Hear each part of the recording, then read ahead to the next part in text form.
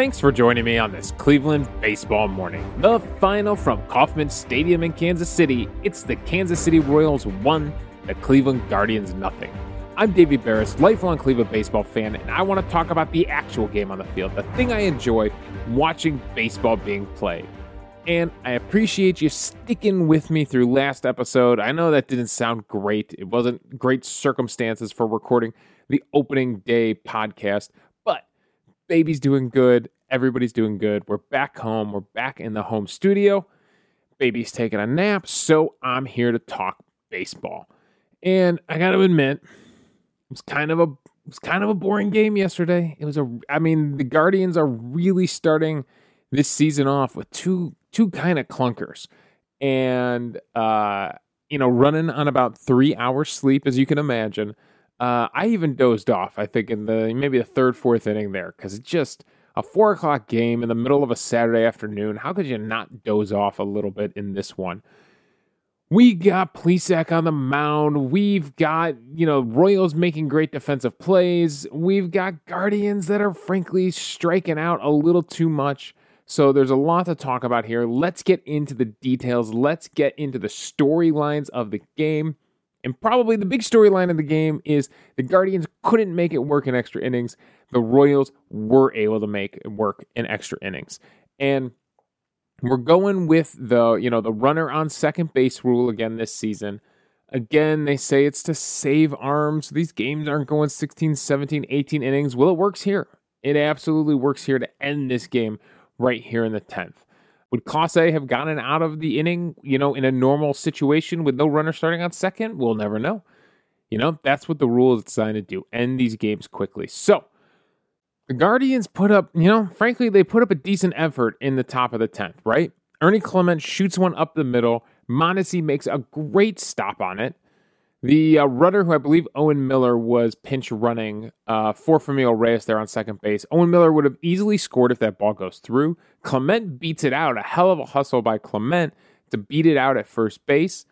And that brings up Oscar Mercado, who frankly shoots one down the left field, would have shot one down the left field line if not a great stop by Bobby Witt Jr. So two great defensive plays from the Royals defense keeps them in that game. So they're able to get Owen Miller out at the plate, and it's a heck of a defensive play. I mean, frankly, Bobby Witt Jr. gets nothing on the throw, throws it into the dirt, puts whatever he can on it after making an incredible stop. I mean, they don't call it the hot corner for nothing. And Owen Miller just, it was kind of a normal slide, maybe with like an A+ slide, like one of those swim move slides head first. Maybe he can get around the tag from Salvador Perez, but with just a normal foot first slide, there's nothing he can do. There's no way he can adjust to the tag, and he gets swiped before getting to home plate. So it's not like the Guardians hitters did anything wrong, right? Clement's shot probably gets through. I wonder what the hit probability was on that.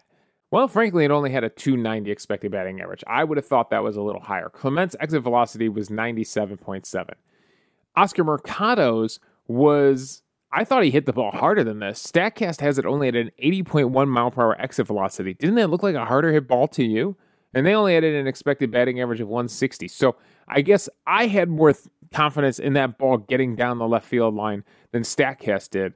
With Bobby Witt Jr. kind of playing in at the bag, he's able to snag that one and get it home.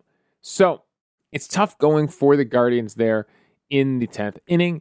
And then in the top of the 10th, Clase gives up back-to-back singles, gives up 106.7 mile per hour single to Hunter Dozier, and then Alberto Mondesi gets it done.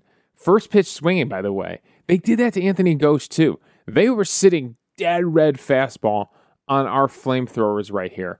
And Ghosh tried eventually to start an at-bat with a slider. He ends up throwing it in the dirt. But Ghosh is definitely going to need a little more of that. And Clase, too, first pitch sliders, just to get them off the fastball a little bit. Because these guys were sitting dead red fastball, and they were putting some good swings on it, some hard swings on it. So they're able to get it done in the 10th inning. They drop 2 hits in. They get 2 line drives and get it done. So that was the big storyline of the game. Obviously, the ending and extra innings, anytime you got a walk-off win, kind of a big storyline. I guess the other big storyline of the game would be the pitcher's duel between these two guys, Plesac and Keller. This is not the first time Keller has gotten into a pitcher's duel against Guardians pitching. I went to look at what he did last year against us, and he was in a pitcher's duel with Tristan McKenzie last year, and the only time he faced Cleveland. And I think both guys had 9 strikeouts in that game. And going back and looking at that game, trying to remember what was memorable about this game. Oh, yeah, it was the one with the crazy little big league play at third base where Daniel Johnson, and I forget who was coming from second, both end up at third base at the same time, and Salvador Perez tags both of them out. And Terry Francona loses his mind, gets ejected from the game. One of the crazier plays you'll see from the 2021 Cleveland season. And yeah, that was the game Keller and McKenzie dueled each other. Bobby Bradley actually wins that game with a walk-off home run. A walk-off line drive home run to win that game to right center field. So a fun ending to a crazy play by the Royals, which, you think the momentum would swing in their favor after that. But that was last year. This is this year. We got Plesac going against Keller. Keller lasts a little longer in this game, goes 6 innings, gives up only 2 hits, no runs, 1 walk, and 5 strikeouts through 69 pitches. Obviously keeping an eye on how many pitches these guys are throwing, gave up 5 hard hit balls. Plesac, on the other hand, goes 5 2/3, just underneath him. 3 hits, no runs, no walks, because that's something Plesac does very well. 3 strikeouts, 70 pitches, and he was hard hit 7 times. So hard hit a little bit more than Keller, but he's able to throw up those zeros on the board. I thought, frankly, it was a good start from both Keller and Plesac. They really, really controlled the game. The only guy that, frankly, was giving the Royals pitching any bit of a hard time was Steven Kwan. I mean, that's the third storyline of the game. Kwan goes up to the second spot in the lineup when, frankly, all the fans saw it. Like, we saw it yesterday. We're like, this guy needs to be at the top of the lineup. Absolutely. And I get what they did by moving Ahmed Rosario down to the 5-hole, because Ahmed Rosario had good swings yesterday, had some good swings and a hit today in this game. And Ahmed Rosario gives a little bit of protection behind Franmil Reyes, frankly, better than Bobby Bradley does right now. Bobby Bradley is struggling to open the season. So Ahmed Rosario does give another good major league hitter down there and extends that lineup a little bit, right? Extends the part of the lineup you have to worry about just a little bit longer with Kwan up in the 2-hole. And with Zimmer gone, I mean, Kwan is going to be out there every day. Kwan could get 500, 600 plate appearances easy this season as a rookie. This guy is going to be in the running for Rookie of the Year. He is that good. He's on base 3 times yesterday, including a double, a hustle double. Was that in the 9th inning that he gets that hustle double? Just a fantastic job all the way around. Yeah, it was the 9th inning. Frankly, it's something that Jose Ramirez would do, right? Drops one into left center field and just is on his horse from the crack of the bat. That's the influence that Jose Ramirez could have on these younger players. They've seen Jose Ramirez do that how many times, right? I'm calling it a Sunday softball double, because that's what happens in old man softball, right? You bloop one in and you just hustle it out for a double. That's what Jose Ramirez does all the time, and Kwan picks it up and does it in the 9th inning and gives the Guardians a chance to go up in the 9th inning. Unfortunately, Ramirez and Reyes behind him can't drive him in. But Kwan gave them trouble, and he's going to, that is a great setup to the lineup. Frankly, I see this eventually flipping. I actually see Kwan leading off and Straw hitting second, maybe, as the better combination. I think Kwan actually sets the table a little bit better than Straw does. And Straw, I think in one of those spring training interviews, says he actually likes hitting with guys on base more than the base is empty. So does moving down to the 2-hole into a little bit of an RBI spot, or where he can keep a rally going, maybe do better for Myles Straw and let Kwan just focus on getting on base. Everything is all about on base percentage with him. Someone tweeted out on Twitter the clip of the Moneyball with Brad Pitt, where they're like, "Why do you like this guy?" And he points at, oh man, I'm blanking on his name. That's right, Jonah Hill. He points down at Jonah Hill and he goes, "Because he gets on base." That is what it's all about with Steven Kwan. And so that's prototypical leadoff hitter right there, right? It's perfect. So let's see if getting him up into the 2-hole was a great first step. Let's see if eventually that flips and he's up in the 1 spot where Straw and Ramirez and Reyes all have a chance to drive him in. So back to the pitchers, because that was the storyline we were talking about here. Plesac and Keller do a good job. Keller really does a great job working the strikeout. Let's go to the player breakdown and see what Keller was throwing to get all those strikeouts. Keller went with a lot of sliders, 23 sliders, 21 fastballs, 15 sinkers, and 10 changeups, and frankly had pretty good CSW numbers on his top pitches. CSW, we're over on StatCast right now. CSW, if you weren't with us last year or you just don't remember, it's called strikes plus whiffs. It's the percentage of all the pitches that are either called strikes or whiffs. So basically, it's a measure of how good those pitches are at getting strikes. And the slider was a 30% CSW. Fastball was a 33% CSW. You want to be a good is probably around 30%. Great is if you're touching like 40% with one of those pitches. The sinker at 27 and the changeup at 10. So it's not like one pitch was absolutely dominant, but Keller does a good job to rack up those strikeouts. For Plesac, he threw his fastball the most, 28 times. Frankly, something we're going to talk about Plesac here, his fastball has not been historically very good. And yet, he throws it 28 times in this game, by far the most. He goes changeup 19 times, goes slider 17 times, and curveball 6 times. The best pitch as far as CSW goes was the curveball at 33%. He just wasn't getting a lot of strikes. He wasn't getting a lot of whiffs, frankly. Only a 22% swing and miss rate. So not getting a lot, but inducing weak contact, maybe getting a lot of outs. So it wasn't a huge dominant strikeout performance from Plesac, but he was definitely putting in the work and getting the job done. And I want to dig a little bit deeper into Zach Plesac because, frankly, there's something about him, right, that's just hasn't popped off the page the way, Quantrill did last season or the way Bieber did in his Cy Young season. There's something about Plesac where anytime you're thinking about maybe trading some pitching depth, right, for some outfield help, the Angels come up all the time because they're always looking for pitching. They had a couple of top prospects who are outfielders, and it's always Plesac's name that you'll see, a writer or a fan throw in there as a trade idea. Like, oh, well, give him Plesac. That's the pitcher that's expendable. And I was thinking, why is that? And there is something just kind of unremarkable about Plesac on the mound. And I think it's because his fastball has been really bad throughout his career. So on StatCast, they have this thing called run value by pitch type. And basically, it's a measure of how good that pitch has been, right? Based on things like weighted on base percentage, slugging percentage, whiff percentage, put away percentage, right? It all goes into the run value of that pitch. Now, you want this as a pitcher. As a pitcher, you want this to be a negative number. For example, his slider was a -7. One of the top sliders in baseball. No, not the top, but it's a red number, which means it's leading, towards the top of the charts there. The curveball was -4. The changeup was -4 run value. So decent with his off-speed stuff. Last year, his four-seam fastball was a +18 run value. One of the worst fastballs in the entire league. So yeah, that four-seamer was pretty brutal for him last year. And, he went to it a lot, and it wasn't very successful in the game yesterday.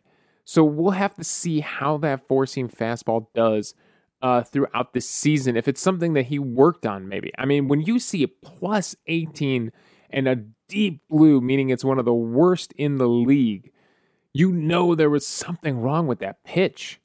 Something just not right with that pitch. So we'll see how the fastball plays as he goes into this season.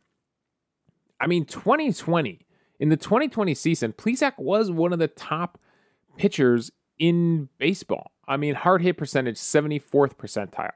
For these percentile rankings on StatCast, You want to be in the top. You want to be in the red, in the top. If your numbers are in the blue, towards the bottom of these rankings, not very good. Hard hit was 74th percentile in all of baseball. Expected weighted on base percentage, 75th percentile in all of baseball. Expected ERA, 75th. So you can see pretty good stuff here. Chase rate was in the 90th percentile, getting guys to chase after pitches. Walk rate was the 99th percentile. He barely gave up a walk in 2020. Now, this is the shortened season. Now we go, so there's a lot of red numbers here, which is good for a pitcher in the percentile rankings. We jump to 2021, so much blue, deep blue numbers here. K percentage, 8th percentile. Expected weighted on base percentage, the 33rd percentile. Expected batting average, 28th. Expected slugging, 19th percentile. Really, really bad stuff here. That chase rate falls to 46th percentile. The only thing that stays elite is the walk percentage. The walk percentage stays in the 86th percentile. So, Plesac did have some big struggles last year. And that's kind of why his name always, even though he still, his standard numbers were still okay, he finishes the year 10-6 with a 4.67 ERA, a 1.2 whip, walks, hits per inning pitched. Okay counting numbers there. The percentile rankings show he was not very good in 2021. So I think he's a little bit unremarkable compared to Bieber and Savali and Quantrill and McKenzie. And I think that's why his name gets thrown out there for possible trade bait to get an outfielder. I was shocked he got the number 2 spot in the rotation and that didn't go to Savali. Frankly, I thought Savali looked really pretty sharp in spring training. And instead, he's going to be the number 4 pitcher. I don't know if it was a matchup thing or what. But, Plesac goes out there, and he delivered, though, as the number 2 starter, right? Put zeros up on the board, did his job, and the Guardians' offense just could not get it done. Now, the Guardians' offense has been ice cold to start the season. Yu Chang is whiffing at everything. Someone else called that out on Twitter. I think it's like 9 of 15 pitches he swung at, he's whiffed at. Or 9 of 15 pitches he's seen he swung and missed at.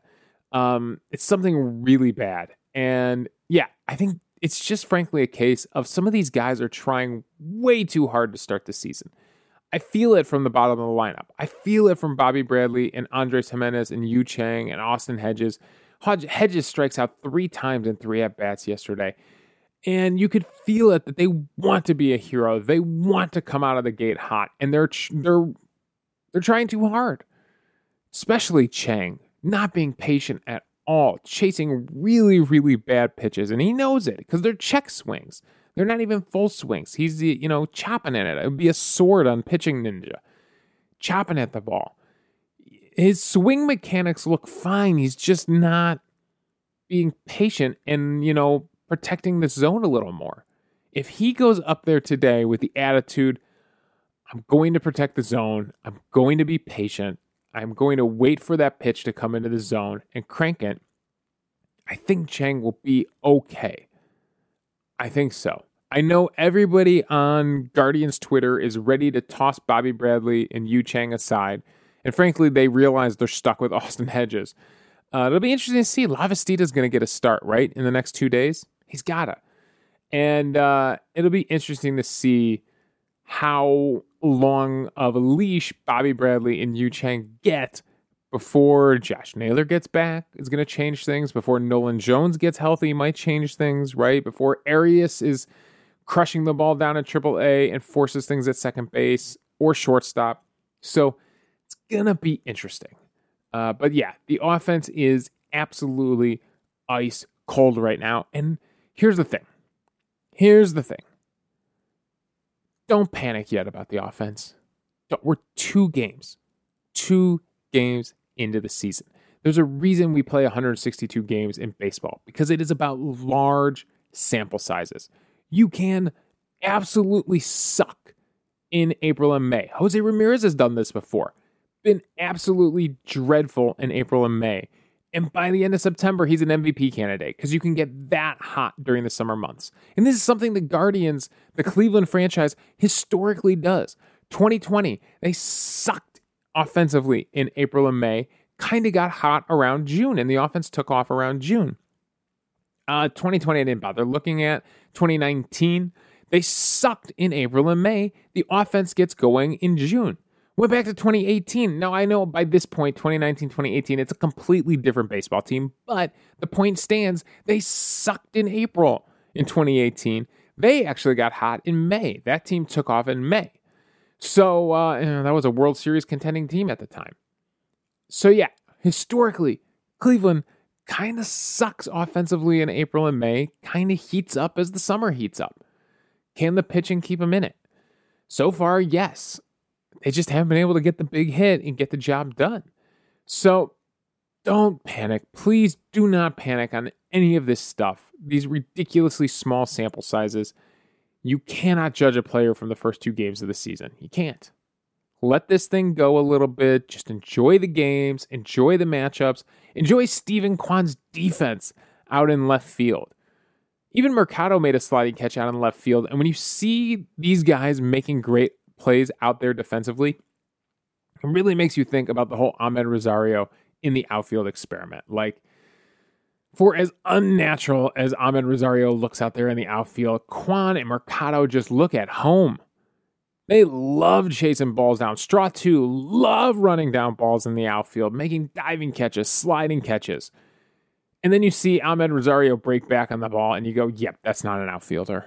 Even Josh Naylor, when he gets back, watching Naylor break back on a ball, you're like, oh boy, that guy's probably not an outfielder. So yeah, will Naylor come up as a first baseman or will he come up as a right fielder? That is going to be interesting.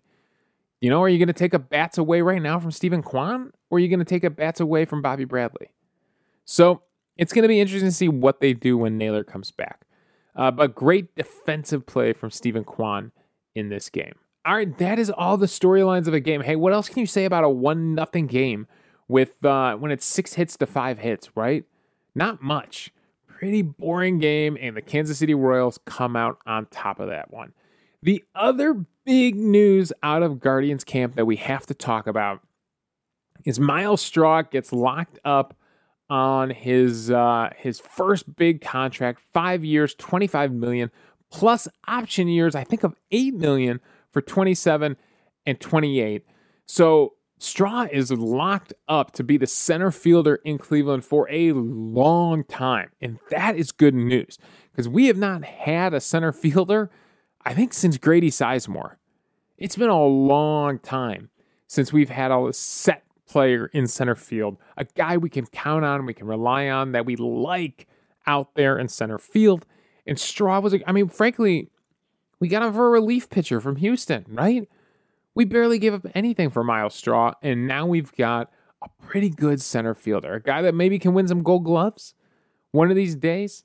Now, what is it about Straw, right? What about Straw is, so attractive to the Guardians? Well, I could tell you in 2021, his expected batting average was in the 64th percentile. His walk rate was in the 71st percentile. His expected weighted on base percentage was weirdly in the 25th percentile for a guy who got on base a decent amount. His expected weighted on base percentage, where they take into factors like ballpark and all these things, was actually kind of low. I'm surprised by that. But he doesn't strike out a lot. He walks a lot. He gets on base. That's what you get offensively. The thing about Myles Straw, and the reason they locked him up, is what you get defensively. This guy, his outs above average was the 97th percentile. His sprint speed was in the 96th percentile last year. Looking at some of the defensive metrics over here on StatCast, they have this thing called outs above average. They have it kind of broken down. So there's the expected catch percentage, there's the actual catch percentage, and there's the catch percentage added.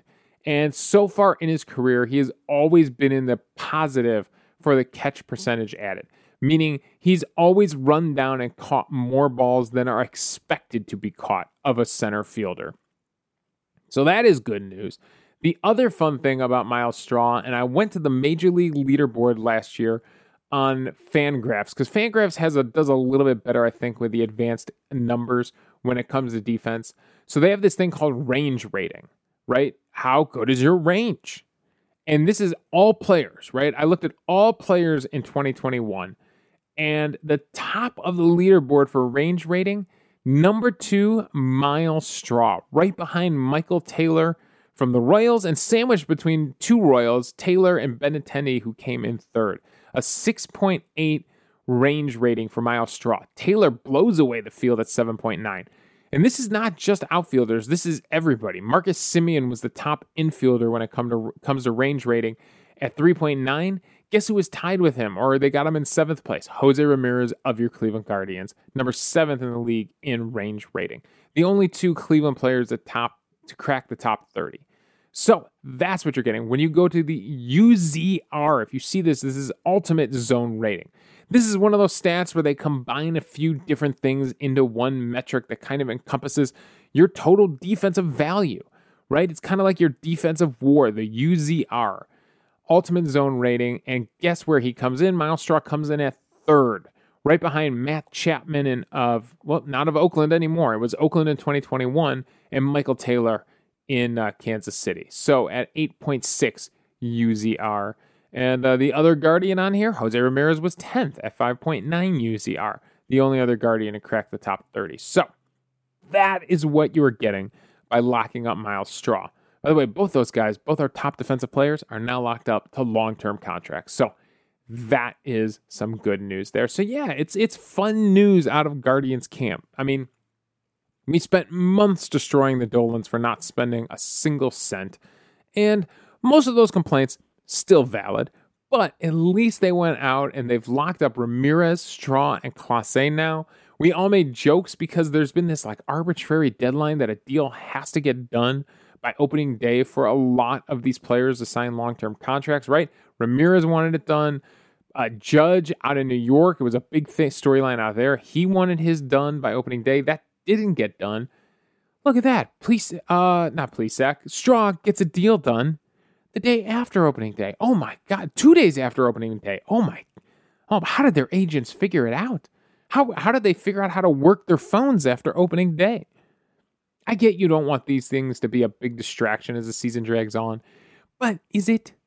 If your agent is doing everything behind the scenes and just checking in with you periodically, being like, hey, what do you think about this? Is that really that big of a distraction to the rest of the team? There's absolutely no reason that Judge can't get a contract done with the Yankees right now. And we'll see. Are there any other contracts there that the Guardians are willing to get out? I know Franmil Reyes is a name that's been talked about a lot.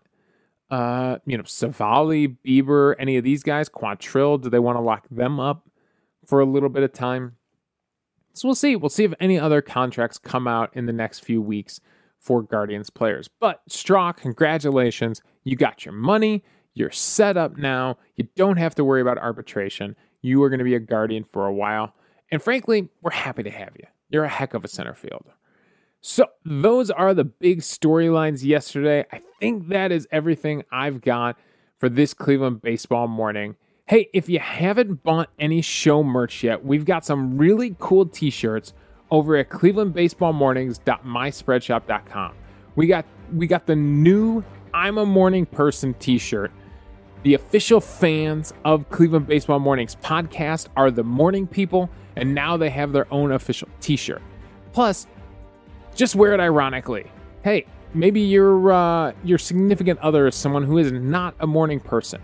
I might know a little something about that. Get it for them ironically, right? I'm a morning person. Kind of works for anything.